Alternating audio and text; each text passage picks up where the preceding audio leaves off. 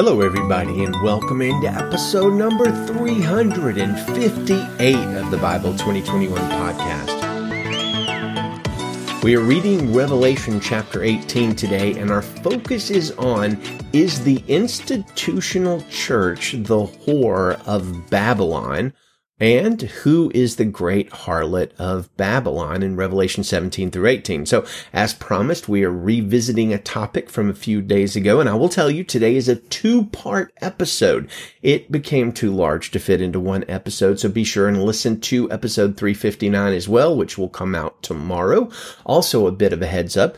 Chapter 18 of Revelation is all about the fall of Babylon the Great, and that is pretty much the focus of this chapter and chapter 17 and part of chapter 19 as well. So it's going to be our focus also. It's just a little esoteric and a little bit different from what we normally focus on. And also, let me give you a caveat.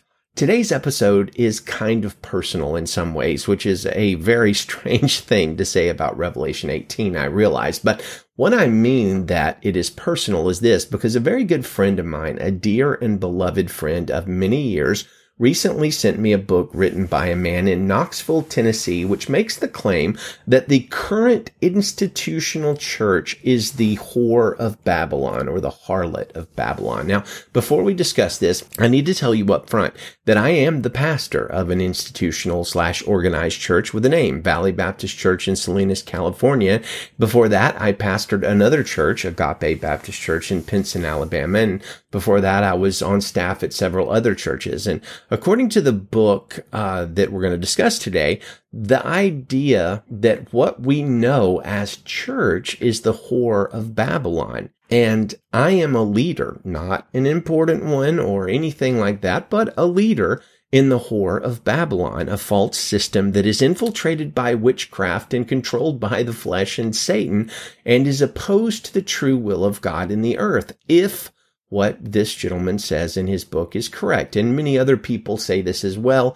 They identify the existing organized churches with names, denominations, etc., as the great harlot, the whore of Babylon. Therefore, you must consider that today when listening to my opinion. Don't make your judgment as to who the whore or the harlot of Babylon is based on my testimony, but based on what the Word of God says and where it leads you. And here are some excerpts from that book, The Harlot Church System by Charles E. Newbold.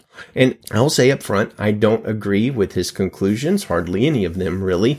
But again, don't judge him or me by your opinion, but by what the Word of God says. So here's what this book says in regard to the church. He says, Zion refers to the true body of Christ, the bride, the ecclesia.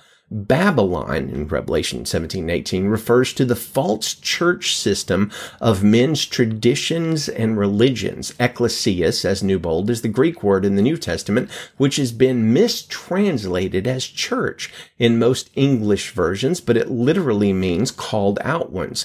Zion is a people, the people of God. Babylon is a thing, church institutions and systems.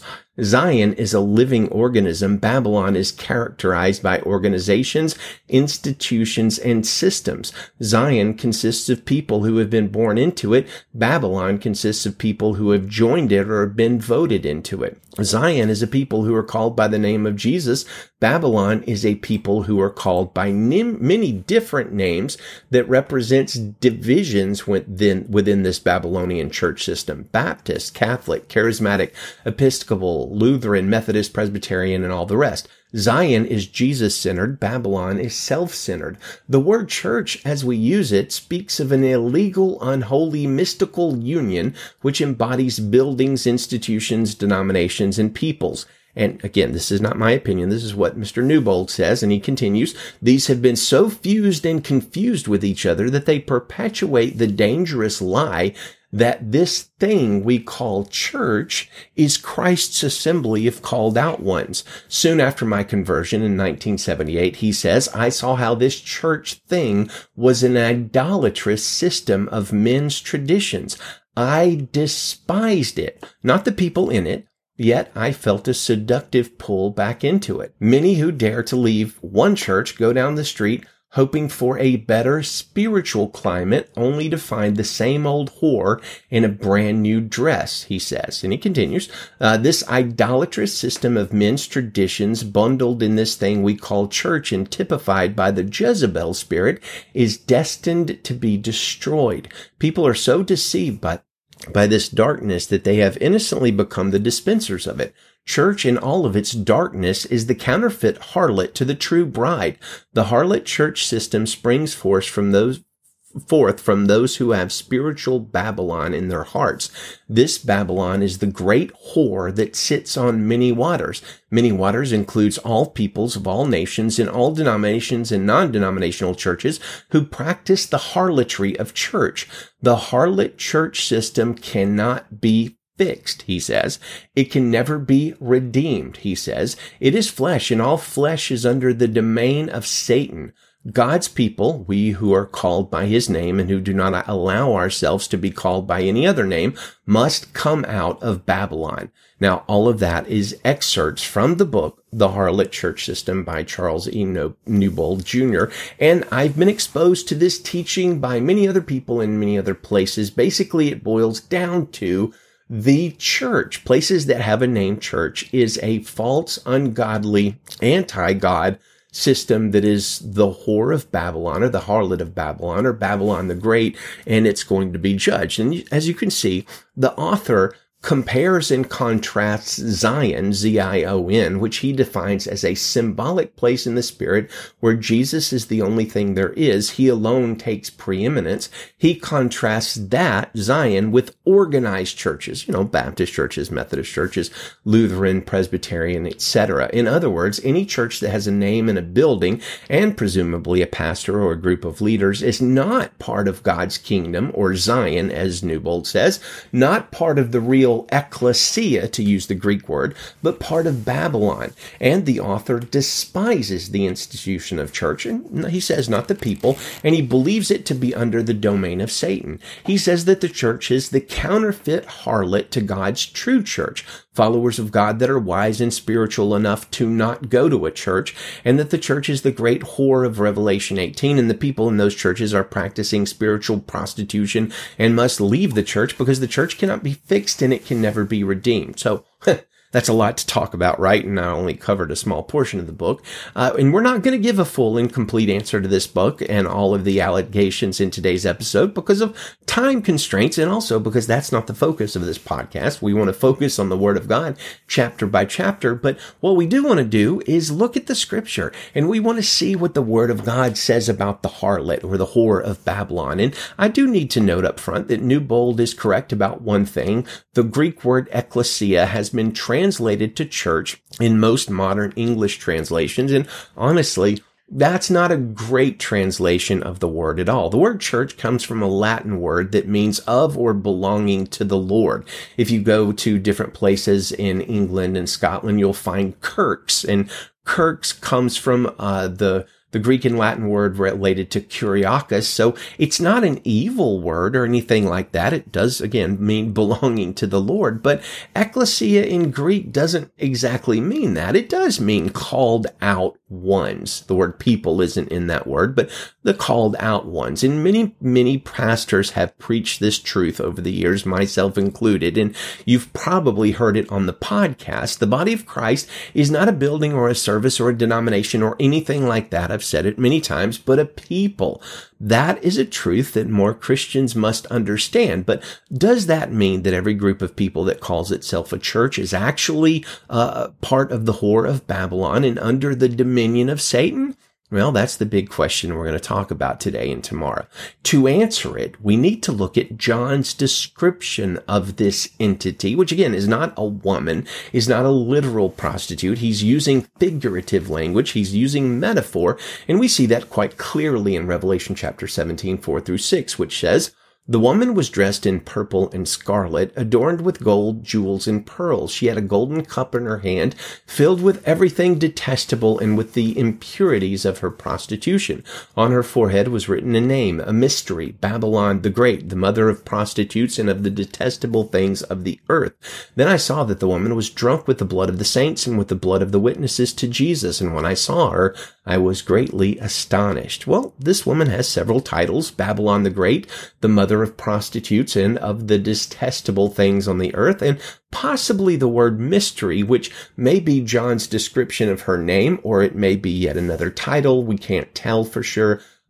But she's also called a notorious prostitute in Revelation 17:1, and Babylon the Great City in today's chapter in both Revelation 18:10 and 18:21. And to answer who this woman is, we need to look at what the New Testament says about Babylon. And when we do, we find the word Babylon mentioned about 14 times in the New Testament. The first few references are quite simply to the kingdom of Babylon in an utterly non-symbolic way. Babylon was a very real kingdom and world power who utterly defeated Judea and took them into captivity a few centuries before the birth of Jesus.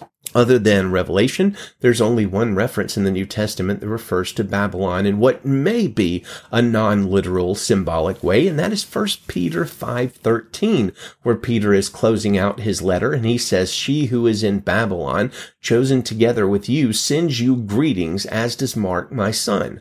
So here we have what seems to be the only other non-literal symbolic use of Babylon in the New Testament outside of Revelation, and that means it's a pretty big clue for us, or at least it could be, but unfortunately we aren't 100% sure what Babylon means here. There are three possibilities, though. Number one, that Peter's use of the word Babylon refers to a person or church in literal Babylon, which commentators agree is possible, but not really likely. And this, of course, if it was true, would mean Peter was not being metaphorical at all, but merely mentioning a place name. Similarly, number two, it's possible Peter is referring to a small place in Egypt called Babylon. Now, most commentators think that this is slightly possible, but highly unlikely, and again would mean that Peter is being literal and not metaphorical. But the vast majority of Bible scholars opt for option number three, which is that Peter is referring to Rome metaphorically in the same way that John earlier in Revelation calls Jerusalem, Sodom, and Egypt. He's being metaphorical, Peter is, and also speaking in code. And Dr. Ben Witherington says Babylon was the Jewish code name for Rome, and there's a lot of pre-New Testament references that prove that in various books of, not of the Bible so much, but intertestamental books, some of the books of the Apocrypha. So why is that significant? Well, because none of Peter's uses of the word Babylon, even none of the possibilities, seem to have anything to do with a code word for a group of people calling themselves a church. And if Peter is using Babylon in a non-literal way, but not using it to point to a future institutional use of the word church, then maybe John isn't doing that too. Now, that is as good of a stopping point as we can get to for today. I know we haven't answered anything. We're literally halfway through it, but this is supposed to be a close to 10-minute podcast. So we're just going to kind of cut it right in half there. And I will invite you to join us tomorrow for the second half of our discussion on whether or not the institutional church is Babylon the great harlot. Same bat time, same bat channel. But let's go ahead and do this. Let's read our chapter and close out our discussion for the day. Revelation chapter 18, verse 1 in the Christian Standard Bible. After this, I saw another angel with great authority coming down from heaven, and the earth was illuminated by his splendor. He called out in a mighty voice, "It is fallen! Babylon the Great is fallen! She has become a home for demons, a haunt for every unclean spirit, a haunt for every unclean bird, and a haunt for every unclean and despicable beast. For all the nations have drunk the wine of her sexual immorality, which brings wrath. The kings of the earth have committed sexual immorality with her, and the merchants of the earth have grown wealthy from her sensuality and excess.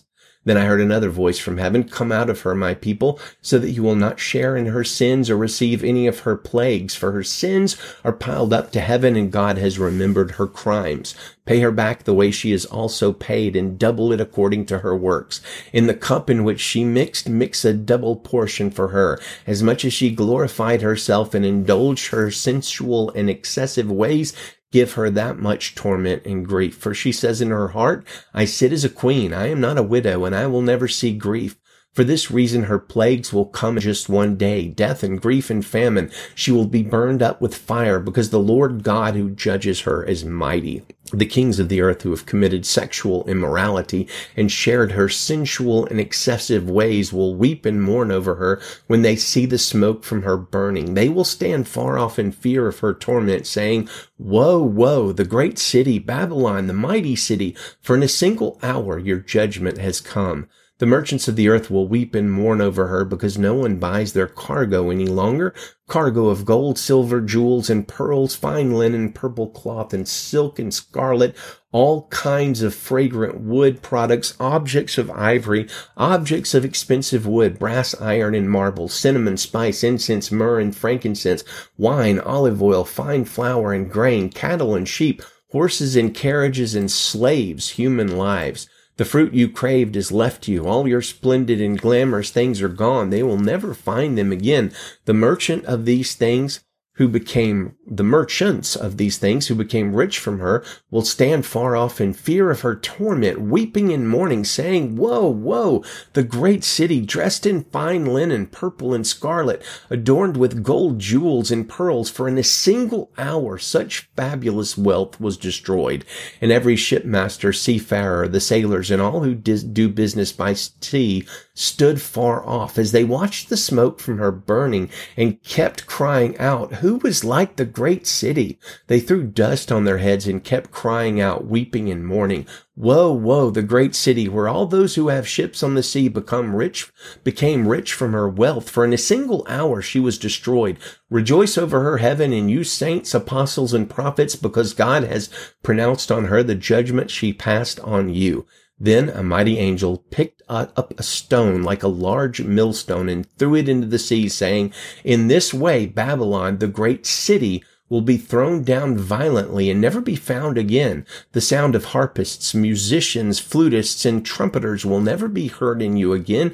No craftsman of any trade will ever be found in you again. The sound of a mill will never be heard in you again. The light of a lamp will never shine in you again. And the voice of a groom and bride will never be heard in you again. All this will happen because your merchants were the nobility of the earth, because all the nations were deceived by your sorcery. In her was found the blood of prophets and saints and of those slaughtered on the earth. Wow. Now that is quite a chapter. And you need to ask yourself as you listen to it, and maybe go listen to it again, is it possible that this chapter in Revelation 17 and the first part of Revelation 19, are they describing the institutional church around the world? In other words, all the places where people gather and call themselves a church. Is that what Revelation 17, 18, and 19 are describing?